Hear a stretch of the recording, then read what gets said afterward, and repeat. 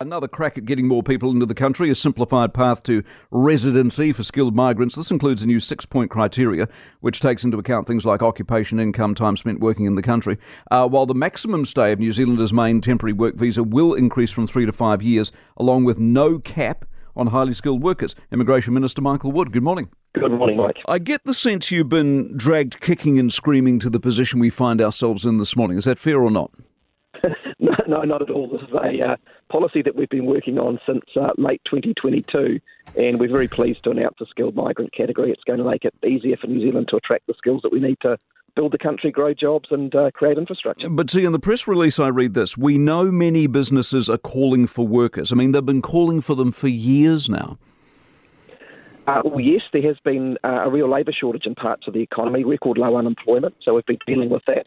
We've had a strong migration bounce back this year because of the policies that we've been putting in place. We've given 200,000 residence visas to people through Residence Visa 2021, and this is the last major policy piece of the jigsaw post the border reopening.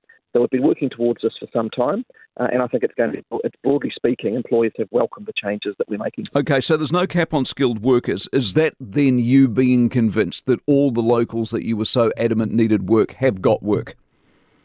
Well, this is about the longer-term people we need at a highly skilled level, and the previous policy did have that cap in place where even if people met the skilled threshold, they sometimes wouldn't be provided access to come to New Zealand. We're saying that doesn't make any sense, but if people do meet the skills that we require under this policy, it makes sense for them to come here. So I think it's a more rational policy, and it helps New Zealand to get access. Exactly, but it would have been rational 2 years ago, 3 years ago, 4 years ago when we needed people then. You seem to have got where many of us are argued for the last several years. Well, of course, the borders only reopened in July of last year, Mike. Yeah. So to say 2 or 3 years ago was a period where we're in a very different circumstance. Once the borders reopened, we have been reopening the immigration system. When it comes to migrants with skills, we've been doing a lot of work in the meantime. We've had the green list moving forward. That's been hugely positive.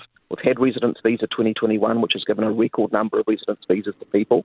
This is the next step in the process. And as I say, with that cap on, it will enable us to get the skills that we need.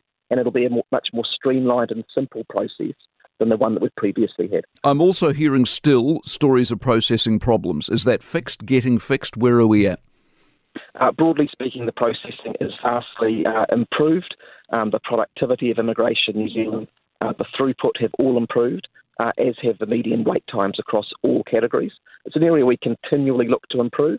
And in fact, in Budget 2023 this year, we've added additional funding to bring more FTE in so that we can continue to make that a better experience for all concerned. What's your read on the overall attraction issue? So we seem to have had a rush of people into the country. That settled in the last numbers. It settled down a bit, maybe a net gain of 60-ish.